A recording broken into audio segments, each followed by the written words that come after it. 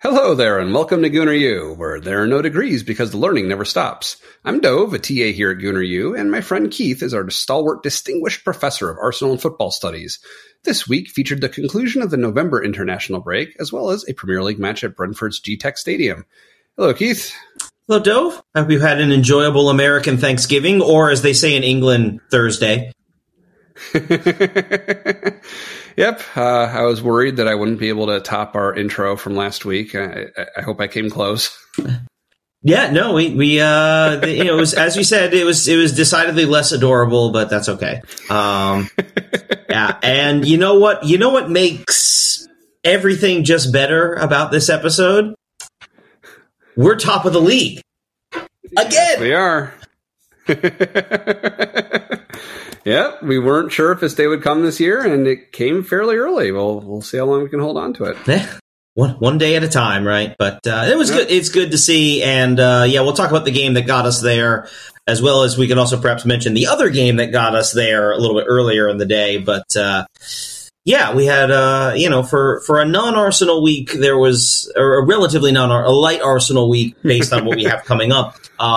An Arsenal half week. Yeah, half Arsenal week. But still plenty to talk about for in the wide world of soccer. So, oh, of course, always. It never sleeps. So, yeah, if I don't have anything in the way of follow-up or really news outside of an event you told me about that happened during one of our CONMEBOL teams that we're following. So, want to start there? I guess we could just jump right into the second stage of World Cup qualifying. Right. So Argentina was playing in Brazil, and they did eventually manage to win 1-0. That game was delayed, I believe, right? Yes. I simply saw the headline and forwarded the article to you, but apparently, because there's never a dull moment when it's Brazil-Argentina, apparently there was a massive fight in the stands. A delayed kickoff, what they said, half an hour, I think they said. Yeah, something, yeah. It's not ideal, but... Yeah. Players such as Messi were quick to criticize the Brazilian police's treatment of Argentine supporters. Probably not that's their side of it. Yeah, and probably not entirely without merits. Again, Brazil-Argentina shenanigans. Yeah.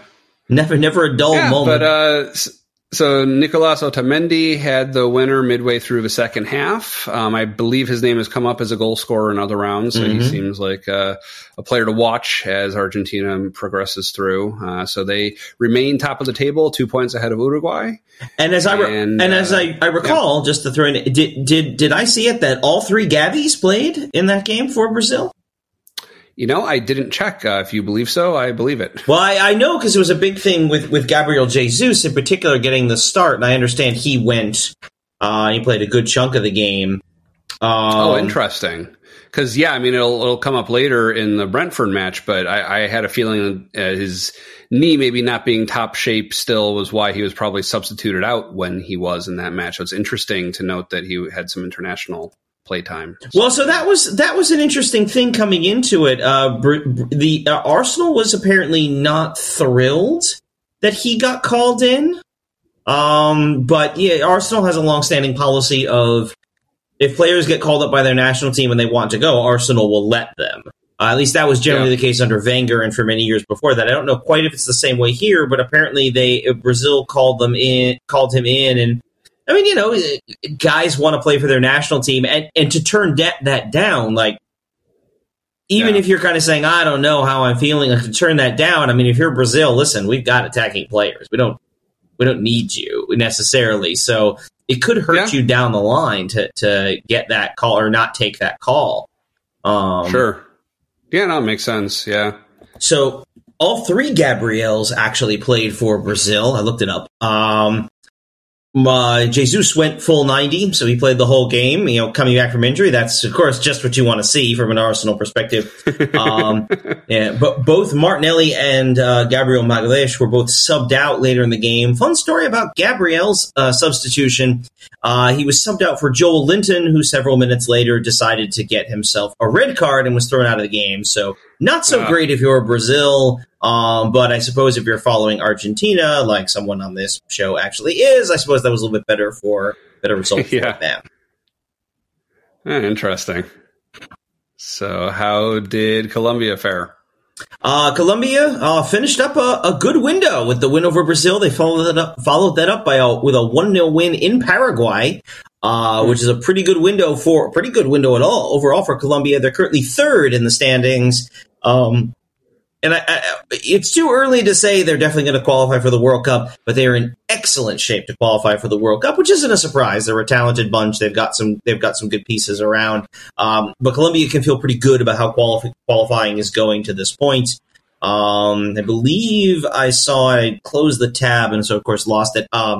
I believe the next window for South American qualifying is actually not March. It's actually not going to be till September of next year. So there's a little bit of time for that before next window. They don't have as many teams, and it's a more straightforward tournament structure, I guess. So right, and they've done this, I think they said since like 1998, and we talked about this, the full league table, which increasingly you start to wonder, even as we go forward in towards like 2030 and we go through another 48-team World Cup, how much does that make sense if it's the top 6 who qualify or straight away? That's maybe a different qualification system makes more sense, but again, there's all sorts of chatter about how internationals are being done, all these nations leagues, get rid of opportunities for good friendlies. So there's a lot of layers to that, how that conversation will go, but I'd be curious to see if that's what ends up happening as we move into to the 2030 cycle. But we've just started 26, so let's not talk much about 2030. Agreed. So AFC, you want to start with Japan?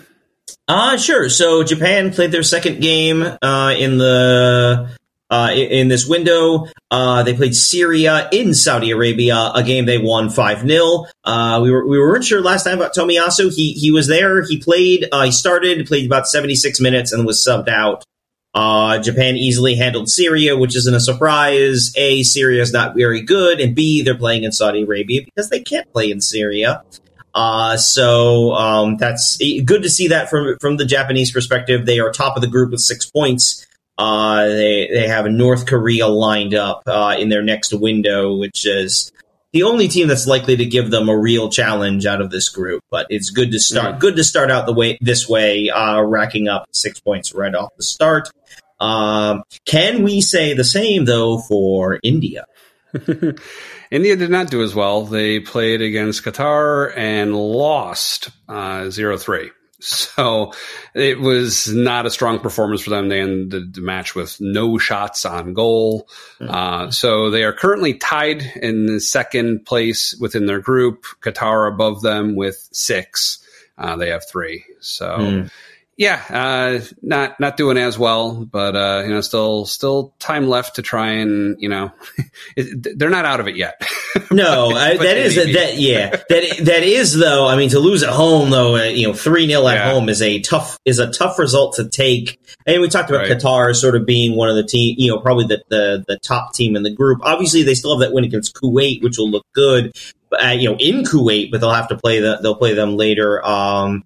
The next window is in March for the for Asian qualifying there. So right, yeah, it is interesting. We'll see how they do. It's another one of these things that's just kind of funny. Like, so Google actually we talked I don't know 3-4 weeks ago. We were talking about Major League Baseball and how they have the live play-by-play transcription and all the events of the match.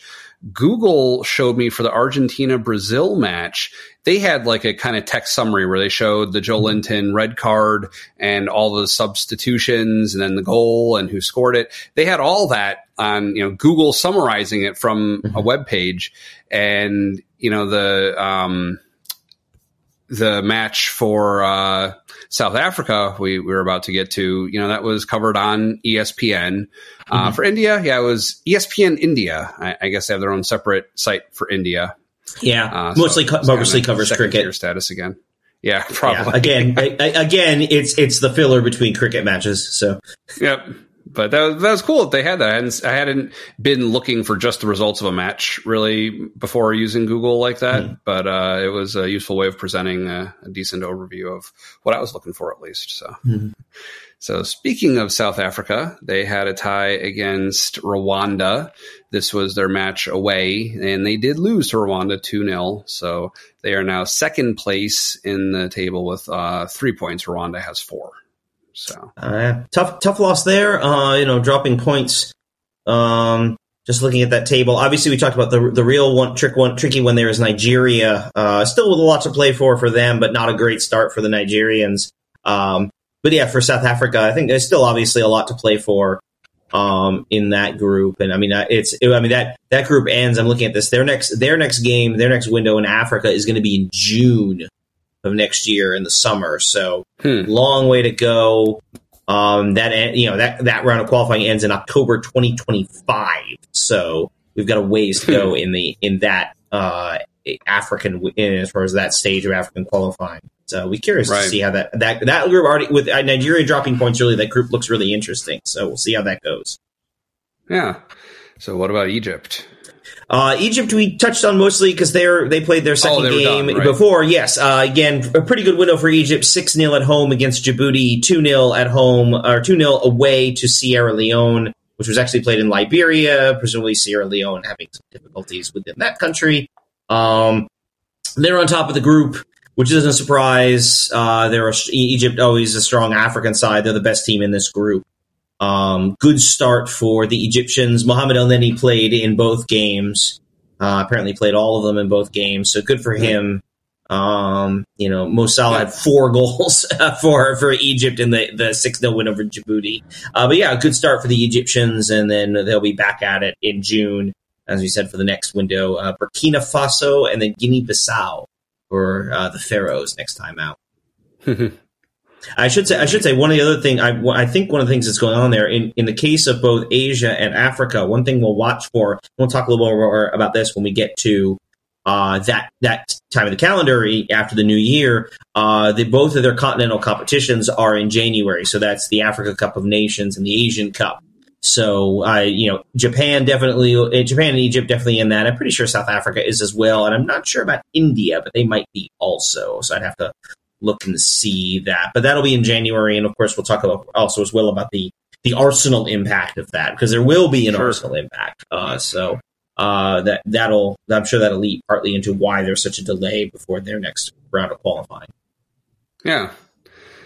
All right. So how did the guys do? Which guys? Which the guys. The guys. Oh yeah, the Americans, right? Why?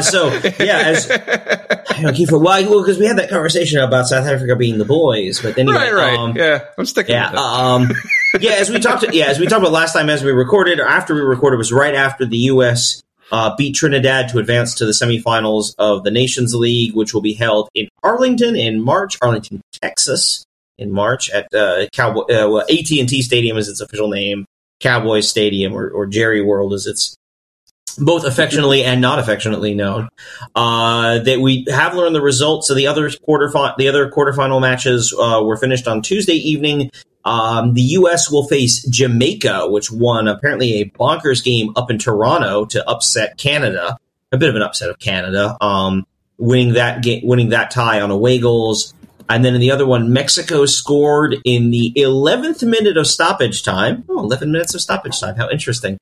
Mexico scored in the 11th minute of stoppage time to draw Honduras. That tie went to to win 2-0, which tied the overall set. They ended up going to penalties, where Mexico ultimately prevailed. Mexico will face Panama in the other semifinal. These 4 countries, the U.S., Jamaica, Panama, Mexico, have now all automatically qualified for the Copa America, which we talked a little about. It's going to be held in the U.S. As for the other teams, there are 2 spots remaining in the Copa. Canada and Trinidad will play 1 game in a knockout. Honduras and Costa Rica will play in another. The winners of those games will qualify for the Copa America, along with the other teams in there. One other thing to keep an eye on, I'm just looking at I'm turning my head to look at my calendar. Which I can't because it's November. So December 7th, December 7th is the draw for the Copa America. The U.S. is in pot 1 with Brazil, Argentina, and I believe Mexico as well. So we'll talk a little bit about that. We could probably talk about that when it gets closer or when that time is coming. But sounds like a hot pot. Yes, it's going to be a good one because it means we don't have to play Brazil or Argentina, which is all I really want at this point. So, gotcha. Yes, I was thinking of it as a group, not a pot. Now no. Yeah, that would be a terrible setup for a tournament. Right. I mean, but it is to our credit. You look at it, and I believe at least, and I'm sure their FIFA will have another set of rankings before then. But we are actually in a combined Americas setup. We are actually one of the top 4 teams in the Americas in terms of our FIFA ranking. Which, how much does the FIFA ranking really matter? Yeah. But it is a credit to the program and where it is overall. We're definitely not at Brazil, Argentina level, but there's no reason we can't be in the same conversation as a Colombia or even a Uruguay. Although I would take Uruguay over pretty much everyone except Brazil and Argentina at this stage. But we'll see where we are next summer. It's a great opportunity for the U.S., and I'm excited to be a part of it, especially since it's happening here in the United States. Yeah, definitely. It was funny, actually. I was out on the playground with my son, and it's a school playground, so there's a field there, and there's some kids kicked around a soccer ball, and they had soccer jerseys on. And I was trying to identify who the clubs were, and I couldn't really make it out. I wasn't sure what I was seeing, but then I saw on the back that, it's a Ronaldo jersey. They're jerseys for the Saudi team where he's playing now. So, yeah, okay. Yeah, interesting. I mean, that's why they bought him. Right. I mean, heck, that's why MLS brought in Messi, because they knew he'd move shirts. So I can't. It's not a criticism, but yeah. Yeah, so meanwhile, I would like to thank Zencastr, which is, of course, the product that we use for recording this very show. We are using it as Keith and I speak. So we use it for every episode, and it takes care of all the behind-the-scenes stuff as far as recording and upload and synchronizing and communication while we're doing the show. So it is a super easy platform to record a podcast. You just log in using your web browser, and you start recording a high-quality podcast right away. You record studio-quality sound and up to 4K video with your guests. Feel a sense of zen, knowing Zencastr's multi-layered backups ensure you always have your recordings in the highest quality, even if the connection is unstable. It is an all-in-one solution, so if you've thought about podcasting before and you gave up thinking you needed a lot of different tools and services, those days are over. With Zencastr's all-in-one podcasting platform, you can create your podcast all in one place and then distribute to Spotify, Apple, and other major destinations. So with their new iPhone app, it is also easier than ever to record now with their direct app that Zencastr made, so you can podcast on the go. So if that sounds good to you and you want to ignite your dream, go to zencastr.com/pricing and use our code Gooner, Gooner, and you'll get 30% off your first month of any Zencastr paid plan. I want you to have the same easy experience as we do for all our podcasting and content needs. It's time for you to share your story. Again, use code Gooner at checkout or use the link in the show description. So Arsenal had a good week. Yes, good that everyone's back. Not an easy game, going to Brentford. We'll spoil the ending. Arsenal wins.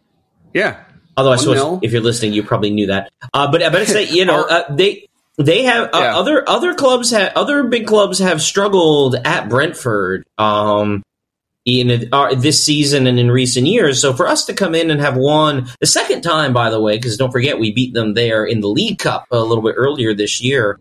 That's a credit to us, to be able to pull off that result, at Brentford. So good on us.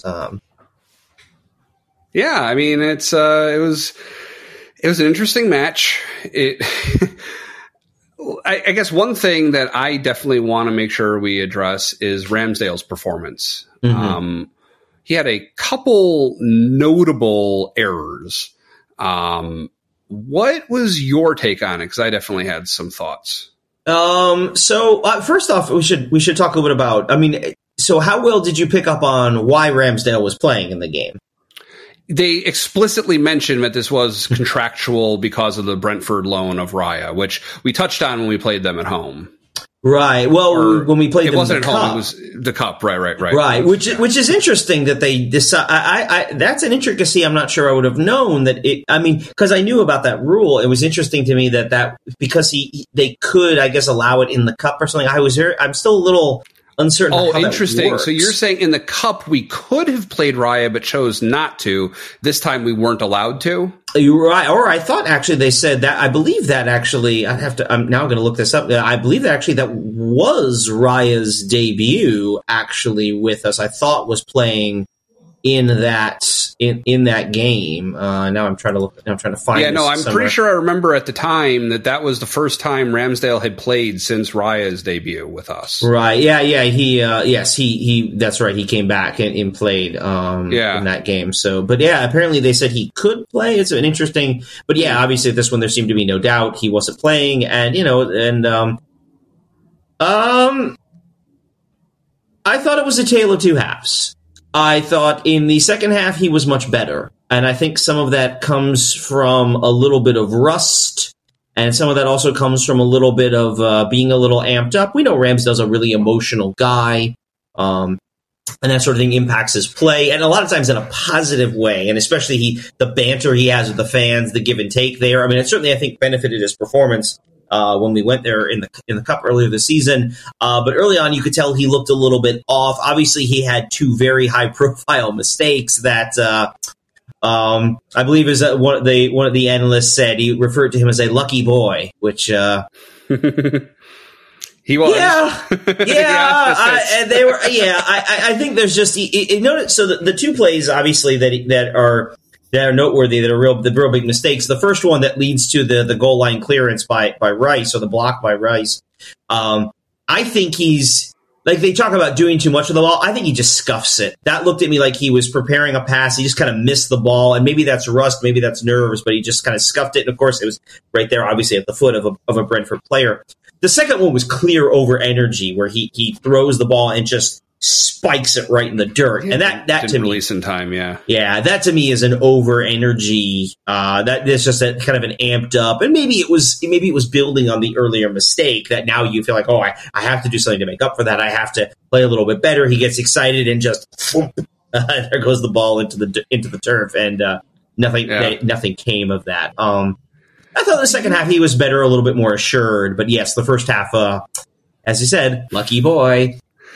Do you think that him kind of being demoted within the roster just affected his confidence at all going into it? Do you think there's any more like self-doubt or anything because of that? Do you think that's affecting him?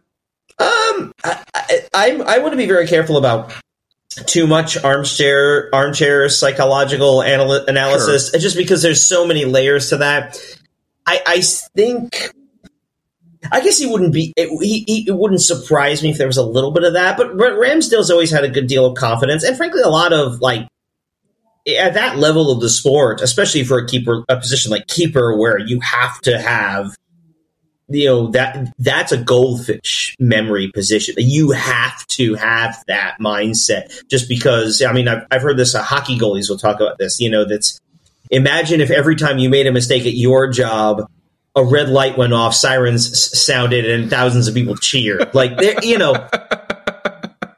Yeah, the stakes of making an error like that are so much higher, and so you have to have a certain amount of, okay, shake it off. And I think some of it was just rust. He hasn't played in a while. He is a very confident person, and we've seen that. He's a very confident player. So I don't know if that's a confidence problem. I think it was a little bit more rust, and maybe a little bit of nerves. I mean, the fans, they were giving it to him well, in part because obviously they knew David Raya. He played for them, and so they have. We can't repeat the chant here on the podcast, but they offered their comparison to Raya, and you got to think that gets to him a little bit. But interesting. But yeah, I mean, while we're still talking about the lucky boy aspect of this, I mean, oh my gosh, that block by Declan Rice was amazing. And it's a lot of that's just his kind of, we we could turn this now into the Declan Rice appreciation moment of the podcast. It's like his ability to be in the right place. He's a player who's he clearly has excellent instincts for where he needs to be. And he does. I mean, because I had seen, so I watched the game on delay. I was traveling when it was playing live. So I had seen the highlights and I knew that play was in there because, oh dear, that's making a highlight package. So when it happened, when I was watching the game, I sort of was trying to watch Rice, and you can see he beelines immediately for the goal. Like, he recognizes what's going on and where he should be in that instance. And there's a certain level, you can coach that to a certain extent, but some of that's just instinct, and he shows the great instincts there to do that and to be in position. And there was another one in the second half, Zinchenko, who we've been very critical of defensively for good reason. Sort of does the same thing. Instinctually gets himself in the right place, makes it puts himself in position to block on the goal line, and from there Arsenal's eventually able to score. But Declan Rice too. It was not even just like definitely being in the right place was a big part of it, and it was also just the presence of mind, the instincts, the reflexes to use the right part of his body too. Like, I can imagine myself if I were playing defense and like, especially like having like playing keeper more of a defense, but like just the drive to use your hand to block that, and the way he just like lifted his leg and used whatever it was, like the inside of his thigh, whatever part of his leg blocked that. That was, wow. It was just really something. I mean, some of that is just the you think about it, I mean, he's been playing this sport his entire life. The instinct kicks in. You're not supposed to use your hands. I was a little surprised. Like, you see a lot of times those guys, they tuck their hands in behind their back, so there's definitely no arm contact. He doesn't do it, though, but he's very clever, keeps his balance, has his foot out, like, is very good about positioning his body and getting the block in, and not just, like, throwing himself in front of it, but blocking it and being able to do something with it to get it away. So that was, just overall, just a really good play by him. I don't know. Yeah, that's my 2 cents on the Ramsdale thing. I don't know. You as the keeper on this show. I mean, what did you think of his performance overall?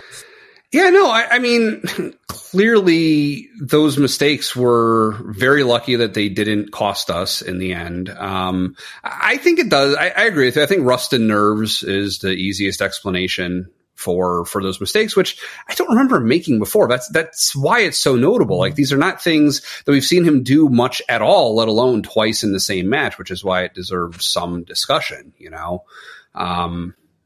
But yeah, it was it was a relief that we had a good enough defensive squad to shut down the chances afforded by those. So, and I do think they made this, and I think the comment was made there. Or somewhere the stat popped up. We've allowed, I think, 10 goals in the Premier League all season. I mean, we do have a very good defensive record overall, and we can talk a little bit about this in terms of just when we get sort of an overall holistic picture of this game. We've generally controlled games. Yeah, we've given up 10 goals in the league all season, which is the best in the league, although Liverpool's only given up 11, which is a bit of a surprise. But yeah, I mean, we're definitely in that. We're well behind the pace in terms of the goals. I think in terms of goals scored relative to last year, but definitely doing a very good job defensively, which has been, I mean, I love good defense. I'm not gonna. There's no. Some people are complaining. Honestly, as long as we're playing good defense and not giving up a lot of chances, which we aren't, that so far I don't have a lot of complaints in that regard. I should say. Yeah. All right. So I think, as far as officiation goes, I think overall the match moved. There weren't really a lot of calls in general. I think overall it went pretty smoothly. There was not a lot of stoppage time. It was a pretty straightforward match officiation wise, except of course the offside call in the wake of Trossard's first goal. I understand typical offsides a lot more than I do with what ended up happening. Like, I get why. I get it's because the ball is onside and the ball was past the last defender. So, okay, fine. I understand that they drew the lines and it was clear cut and that was offside. I guess I don't necessarily understand why the rule is written in such a way that is a problem. Like when your whole team manages to get ahead of the last defender, why can't you pass it forward? I think, and I'm now trying to pull up, because I ended up closing my browser earlier, so I lost all the stuff I had open. So I'm trying to pull up the laws of the game and get the exact wording on the offside. My suspicion is, as we're not hunting for it, this is kind of one of those weird marginal situations where it doesn't feel like it should be a problem. Yeah. Because the ball is past the last defender like that. But I suspect because of the way the rule is actually written, I suspect is part of that. Hold on, I'm trying to do that. I'm trying to vamp a little bit while I this. So you're saying you think it's more of like a technicality, like maybe this isn't what they'd intended with the rule, it's just kind of fallout of the way that the rule is? Yeah, more or less. That's kind of where that instinctively for me, that's my guess as I'm looking forward. All right, law of the game, law 11, offside. Let's see. Yeah, so okay, I see it.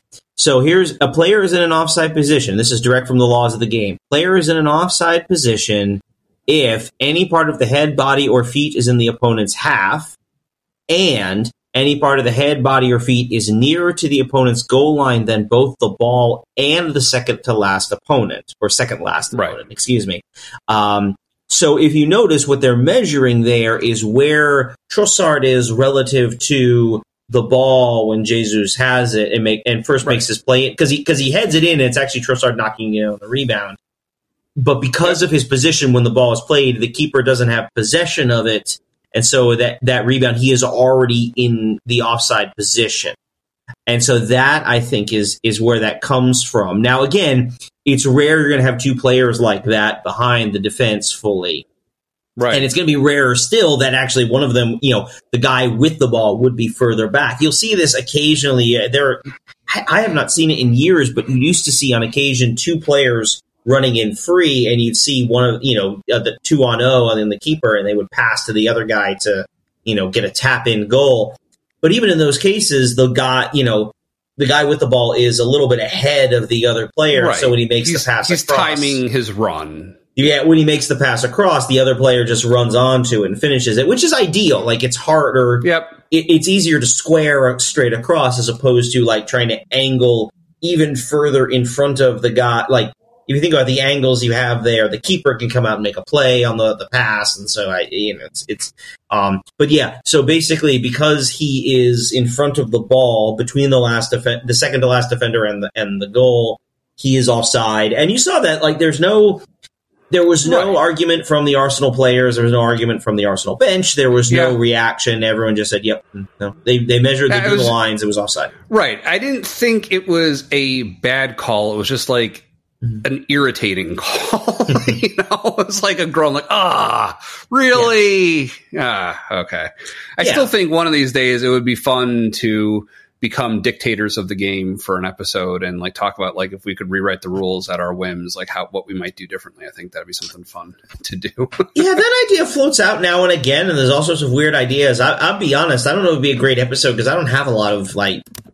I don't know. I philosophically I have this sort of objection to like like making changes based on marginal cases like on some level that's just how it's a weird one, but that's just kind of how it goes sometimes. Well, yeah.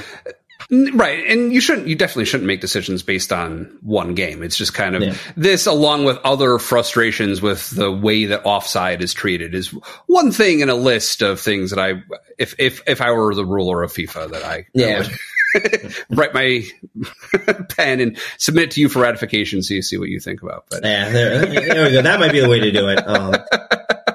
Now speaking of grading homework, I mean, you're the TA. You're supposed to do the grading here. I don't know about this. Incidentally, that is a role that I actually have had in the past. Same. Well, you progressed beyond that point while I did not. Right.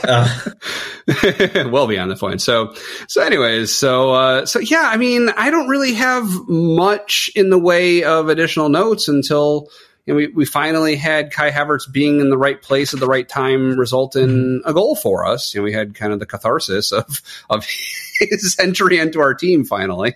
It was his first goal for open play. Obviously, he had the penalty, right. And they pointed this out. It was a penalty in a game that was already over. It's a nice goal, but obviously this is an important one because, as we talked about, this puts us. We knew going in that a win would put us at the top of the table, and we won, and so we went top. So to get the goal late like that, at some level, that's kind of one of the nice things about Havertz is he's very tall. And so if we're able to set ourselves up, we can whip crosses into the box. I saw the suggestion somewhere, if you run that play 10 times, you could get a goal out of it with a player like Havertz, who's tall and is capable generally of putting himself in positions and getting his head on the ball and getting it to the net. If you can run that play 10 times in a game, that's a goal. And the kinds of opponents we're facing or the kind of tactics we're facing in the league, 1-0 could do it. We're in a very fortunate position overall.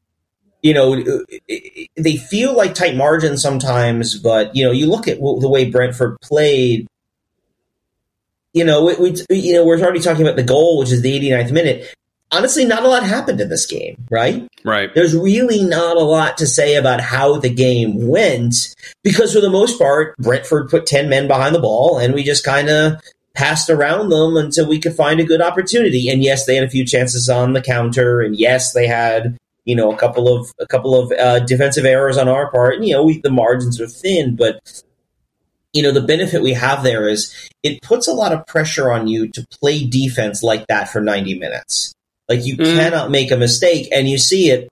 They switched off for a second. Havertz got free on the back post and just nods it in, and it's 1-0. And that's it. That was it. That was the ball game because they just weren't doing enough to really put pressure on us to really generate something going forward. Right. And I think for us, it's sort of going to be, and this is going to be a general thing. Mine is a handful of opponents. Spurs went at us. Obviously, City is going to come at us. Liverpool will come at us. But even like Manchester United or Chelsea spent a lot of time sitting back and defending. I'd be curious to see what Aston Villa does. Even Brighton. But already, I think about how many games this season we've seen where everybody puts 10 men behind the ball and we have to break them down. And that's just kind of what we're going to see. And I think. Ideally, our ideal tactical attack comes down the wings, right? We talked about the strength on the wings, Martinelli and Saka, how good they are. Right. But if you watched, especially on this game, and it was pointed out by the commentators, they're getting double teamed both times, which means, of course, you have to change the direction you're going in. I guess you'd say that should be Odegaard, but Odegaard drifts off to the right with Saka. Ben White wasn't playing. Tomiyasu. We've said a lot of great things about Tomiyasu, but Ben White and Saka have a much better relationship in terms of the overlapping runs. Really what you're missing is someone to be more aggressive in the center in terms of making those line-breaking passes. And that's Thomas Partey. And that's, I think, an area where we're really seeing the lack of Partey being an issue, to give us that extra dimension through the middle. Because, again, as much as we can turn this show into the Declan Rice Appreciation Hour, that's the one thing that Partey does that Rice doesn't do yet. And so he doesn't quite fit that same role, and so he can't quite do those same things. And so it becomes a question of what are you going to do to break down your opposition when your ideal play doesn't work? Now, having said that, look at how we got the goal. Havertz is there, but who whips the cross into the back post? It's Saka. Right. And again, he's a guy he didn't have a particularly noteworthy game, but, it takes one moment of genius, which he's capable of, and, 60 million down the drain, Kai Havertz scores again.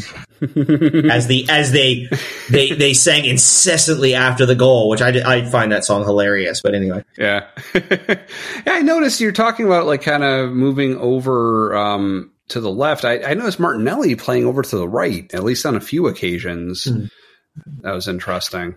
I wonder how much of that, too, is just guys trying to find different spaces to move into, or maybe they're just a little discombobulated when it comes to, coming off a set piece or something like that. And you sort of run into those open channels, whereas, once the ball goes out or something, okay, everybody resets and drifts back to their actual positions or their actual side of the field.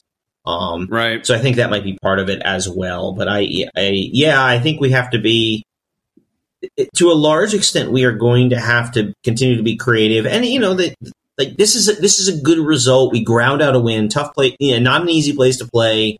An opponent who's playing us tough. We made some pretty serious errors, in the back, but found the opportunity, put the ball in, got an opportunity, got the goal, and earlier in the day, the big game of the weekend was Manchester City and Liverpool 1-1 draw. Right. A win plus that draw. We're on top.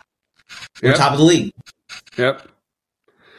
Yeah, so also it looked from the table like they don't have a game in hand anymore. They caught up. Right. Everyone is currently at 13 games. It looks like that's the current standings. Everyone is even at 13. That's not surprising at this stage. You start to see that get really weird when you start to get into after January, because that's when you start to see games getting shuffled because of European knockout competition. Also, as the FA Cup goes deeper, you start to lose games. Like the first two rounds that we care about are the FA Cup, the third round, which will be the first weekend of January, and then the fourth round, which is, I think, late January, early February.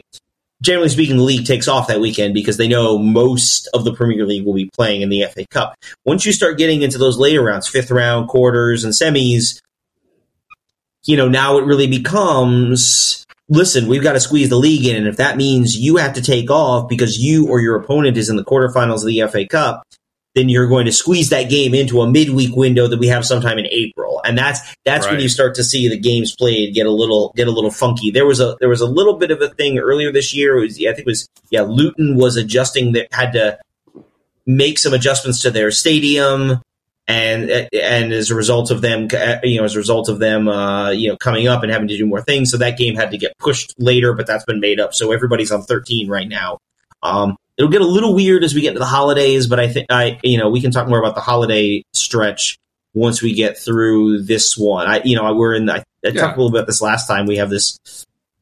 We've played one game out of our next the next stretch of 7, where we have basically 2 games a week. The weekend midweek, which will take us through the end, through Brighton on the 17th, and then you hit the festive fixtures coming around Christmas and New Year's, which is, I think, is sort of the next sort of phase of the season. If you will. Yeah. All right, so you ready for a player of the match? Yeah, I think so. Who would you have? Just wasn't a very interesting game, was it? I've had trouble thinking. You know what? I'm going to say Declan Rice. We've talked about how good he is. Yeah, we talked about his limitations, but he's been very good. He was good and active against Brentford, and then the save on the line was kind of it was icing on the cake. A very delightful and sweet icing on top of a nice cake. Good workman-like cake, I guess we should say. I second the rice cake. Yeah. That's true. I didn't even see that one. The pun I didn't see coming. How about that? I suppose you're the dad, so you should be making the dad jokes here.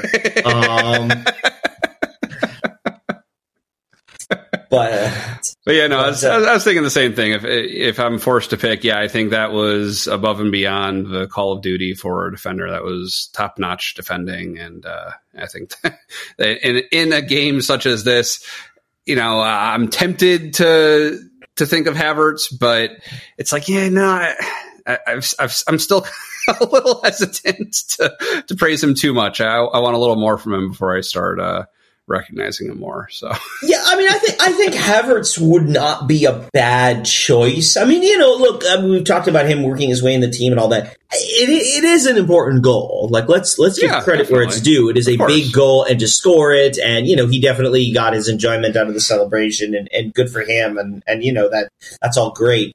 I suppose I could, if we're thinking about player of the whole week, I think we should throw a bone to Gabriel Jesus, who played the full game for Brazil against Argentina, flew across the Atlantic, came back and played most of this game. Right. And again, that's just sort of me being excited that Jesus is back in our lineup.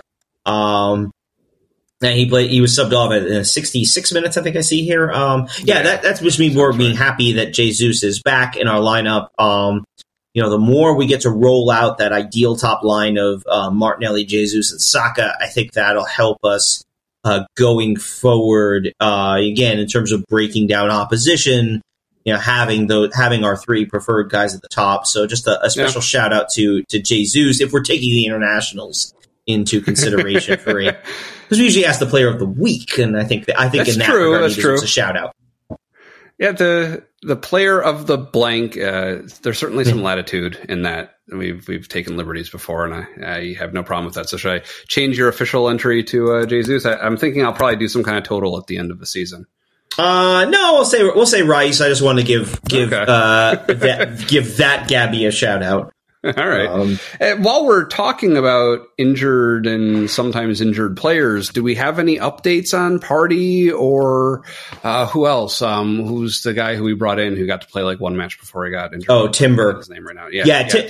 Timber's done for the season. He's not. Definitely. It would be. Or at least let's put it this way: he's presumably in the course of rehab and all that. I mean, I can't speak to his particular progress because Arteta's very tight-lipped about injuries.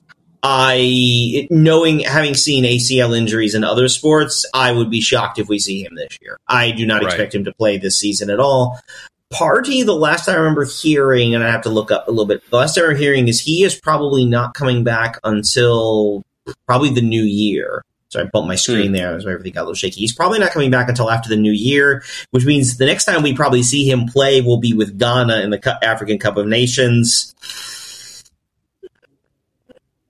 Not my my wooden table here. That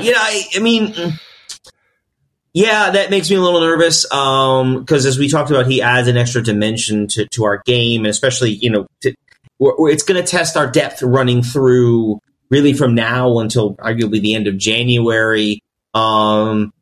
I suppose the other option is we cross our fingers and hope Ghana crashes out of the Cup of Nations in 3 games, which happened to them last time, I believe. Okay. I need to look that up really quickly, but I do believe So that's the hope that he doesn't get the chance to injure himself before he plays for us again. Right, or at the very least, if they play 3 games, then he comes back at the end of their group stage. Which, hold on, let me pull up the schedule here. Yeah, Ghana is in a group with Egypt, Cape Verde, and Mozambique, and the top 2, they're going to the next round. That would be he'd be back, late January, as opposed to if they go deep in the tournament. The final is February 11th. And that tournament kicks off. What are we looking at here? January 13th. We might get a game or two from somebody before.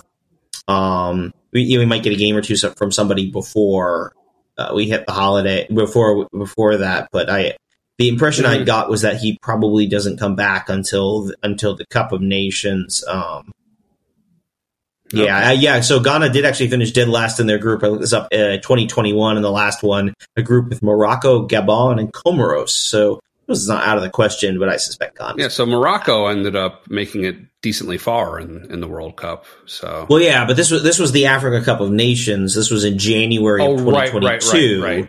And but you're right. I mean, they follow. That team is in pretty good shape. Yeah. Yeah, I mean, that was a few games. That was obviously a few years ago. We'll see. I'm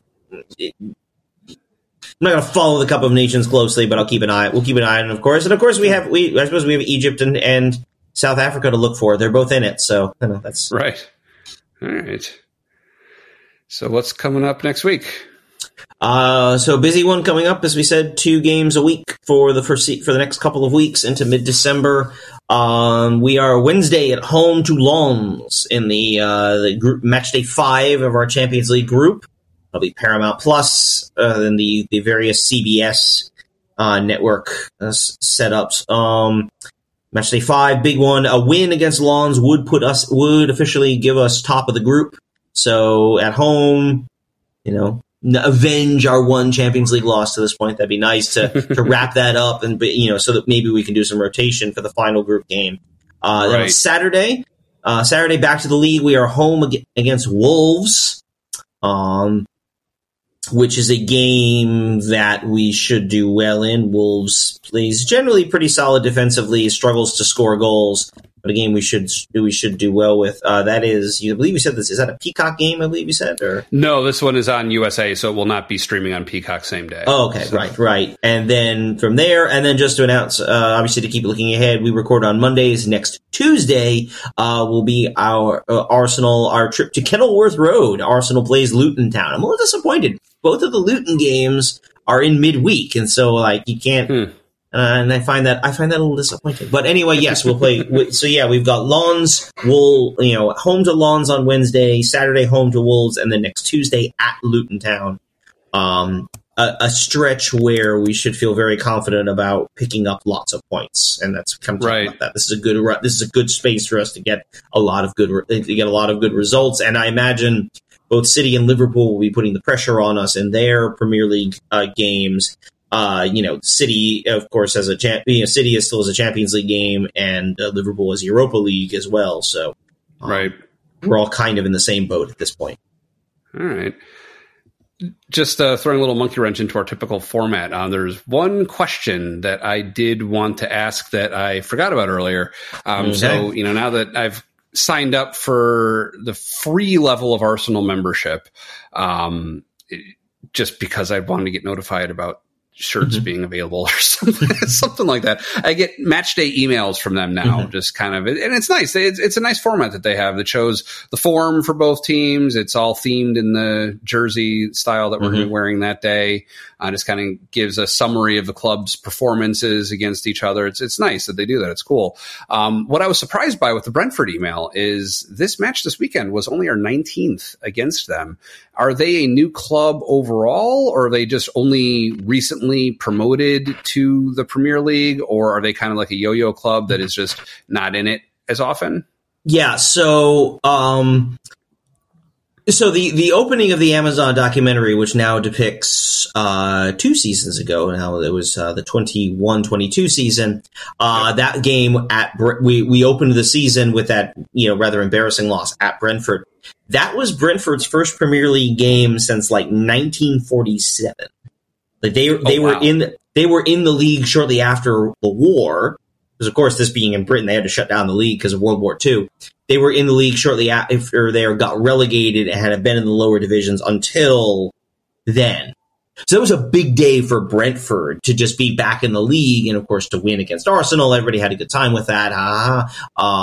But that was Arsenal's not played them because they spent most of the last half century plus playing in the second, third, and occasionally the fourth divisions. That's why we don't have a lot of games against Brentford, other than being drawn against them in cups now and again, which hasn't happened very often. Why would we play them? So we didn't. Right. Cool. Actually, one other thing I do want to throw in terms of things to look out for going ahead. Oh yeah. This weekend, we mentioned the FA Cup. This weekend is the second round of the FA Cup. So a lot of the teams in the third and fourth divisions, plus a few lower ones. Just looking here at the list, there's a team from the eighth division, Ramsgate, currently plays in the Isthmian League Southeast Division, the eighth level of the football pyramid. They're playing in they're the second round of the FA Cup is this weekend. At the end of the weekend, and I'd have to look and see exactly when it is, but probably before we record. I bet it wouldn't surprise me if it's Monday. There will be the draw for the third round of the FA Cup, which is the one we will be playing in. So we might have an FA Cup match to announce an FA Cup game to throw onto our schedule, at least officially the opponent and the site. We wouldn't have the specific date, but that would be, I believe, the first weekend in January, first full weekend in January. So there's something to keep an eye on. Yeah. Cool. Thanks for joining us at Gooner U. We're on Apple Podcasts, Spotify, and some other places, and we appreciate you subscribing to our show and sharing it with friends. If you're watching on YouTube, and we recommend you try it, definitely, there's always a link in the description if you want to see the current week's episode. If you're watching on YouTube, please like and subscribe. To support the show even more, of course, you can become a Gooner U superfan for ad-free episodes and bootleg recordings available the night we record. It's only $1 a month, and there's a link in the show notes to join. Thanks again to our sponsor, Zencastr. You can find them with our special link in the description. You can follow our show on Twitter at Gooner U Show for updates and to ask questions. Again, my name is Dove, and you can find me on Twitter at Dove Frankel. With me, as always, is Keith, and you can find him in a pub watching Arsenal matches. We are top of the league.